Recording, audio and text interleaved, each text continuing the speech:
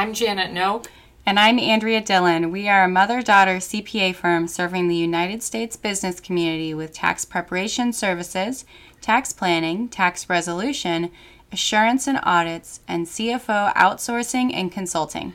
Thank you for listening to the WOW podcast, Words of Wealth from CPAs of Florida.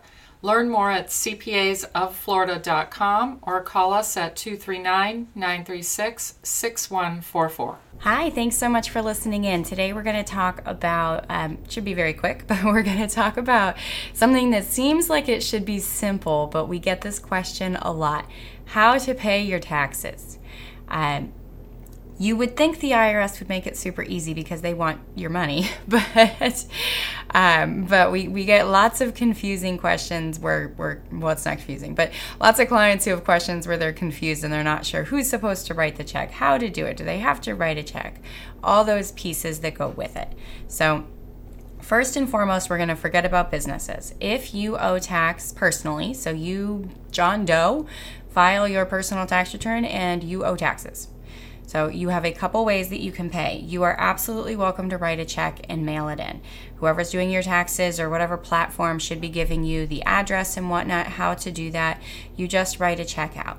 Now, this gets a little bit complicated when you owe back taxes because you have to tell the IRS where to put the money. And if you tell them where to put it, they have to put it there.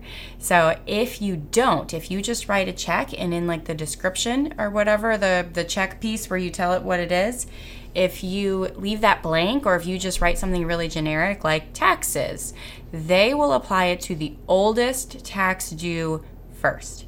So again, starting simple, if you don't have any back taxes, you write that check. All you do in that description, it's October of 2020 right now, so let's pretend it's 2019 tax due. You would just write in 2019 1040 tax payment with the primary social. So whoever is listed first on the tax return with their social security number. Now, same situation, but you owe back taxes. You're actually going to write your check out exactly the same. You're still going to do 2019 tax or 1040 tax payment. You're still going to do the primary social. However, it is super, super important if you have back taxes that you have the year on it. 2019, the tax year you're trying to pay, very important because if you have no back taxes and you only owe for the current year and you forget to write the year on it, not a big deal. They're going to apply it to the oldest payment due first, but there is no older payment, so it would just be this year's taxes. Let's say you have a balance due for the last couple years. Maybe you're in a payment plan for those and you're trying to stay current going forward. So you think you're paying 2019 taxes, but because you didn't tell them 2019, they apply it to, let's say, 2017, which you didn't have to do because you were in a payment plan. Then they send you a bill due for your 2019 taxes, and they probably terminate your installment agreement because you missed it. So it creates all kinds of problems when you thought that you were doing a good thing by paying your current year taxes. So making sure you put that year on it if you are writing a check is very important. Now, you don't have to write a check. You can go to www.irs.gov, www.irs.gov. You can go through, it's a pretty easy platform. You hover over the I want to ... however that's phrased on their site, and scroll down to I want to pay my taxes. Now, when you're doing this, make sure you have a recent tax return in front of you. It does not have to be the most recent. It can be another recent year. When you're going through that, you have to prove that you are you. The way that they do that is by tax return info. So if you don't have a tax return handy, you're not going to be able to get through like the authentication process and they won't let you make the payment.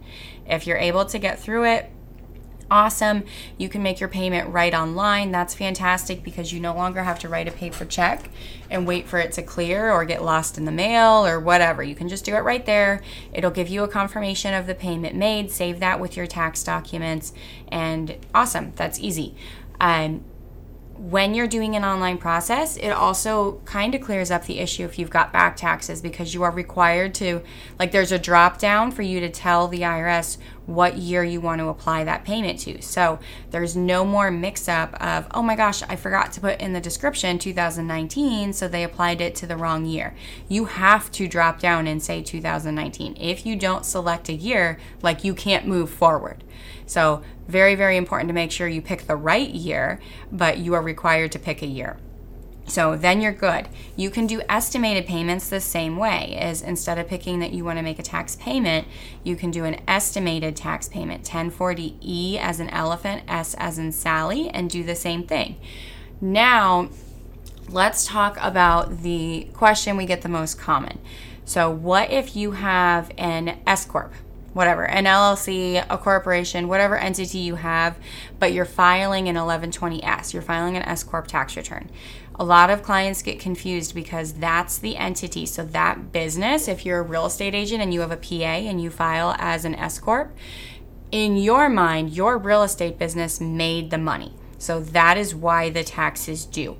So lots of people get confused, and if they're writing a check, for example, they think that they should pay it out of the real estate, the PA, the real estate business's checking account, not their personal checking account.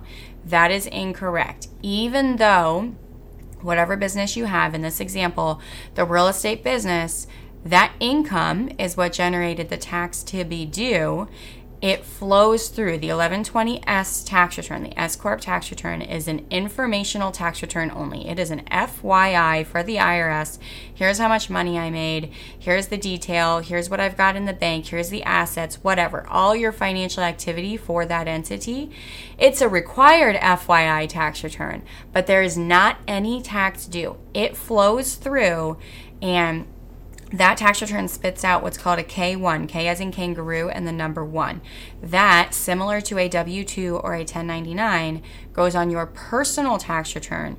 It gets lumped together with whatever else you have. There could be nothing else. Maybe that's all you have. But it gets lumped together with whatever else you have on your personal tax return. Your spouse's wages, your rental investments, whatever. It all gets combined, and then you personally pay the tax. So the right way to pay the tax, if in your mind you're going, well, my real estate business made the money, don't write the check out of your real estate business. You can take a distribution. This is probably a bigger question. If this is you, let me know, and I'm happy to talk it through with you. But you can take a distribution from your PA to your personal account for the tax due, because that's probably where your money is too. But the physical payment should come from your personal account. So once you either move the money from your PA to your personal account, or whatever, you have the money in your personal account, then you follow the instructions I just went through for how to make a payment, because now, again, it's a personal tax payment due. You can go online, you can write a check. Now, what can happen if you decide that you want to, or you get confused and you write the check from your business account? Now, the IRS thinks that your business, whatever, Jane Doe PA, it thinks Jane Doe PA is trying to pay taxes, not Jane Doe Personal. So Jane Doe Personal might have an $8,000 balance due, but because your check says Jane Doe PA, the IRS is going to try to apply that to a tax balance from Jane Doe PA, which does not owe any tax. So a couple things can happen. The IRS can give Jane Doe PA credit for a payment when there's no tax due. So it's just sitting out there as like a credit, so to speak, for if there's future taxes, which there shouldn't be. And that personal $8,000 that Jane Doe owed is going uncollected with penalties and interest accumulating. They can, if you get somebody who uses their brain a little bit better at the IRS, they might catch it and they'll move it to the personal. But I don't like to rely on them doing that, because a lot of them they follow the rules. They've got the boxes they've got to check. They're going to apply it to that PA because that's what they're supposed to do, and creates a big mess for you on fixing it. Now, the other big problem that can happen is maybe Jane Doe PA has some penalties due from, for example, and I'm not going to get into it, but late filing. If Jane Doe PA, again, an S-Corp tax return, maybe for a few years that PA didn't file its tax return on time and there's some penalties outstanding. You might not even know about them.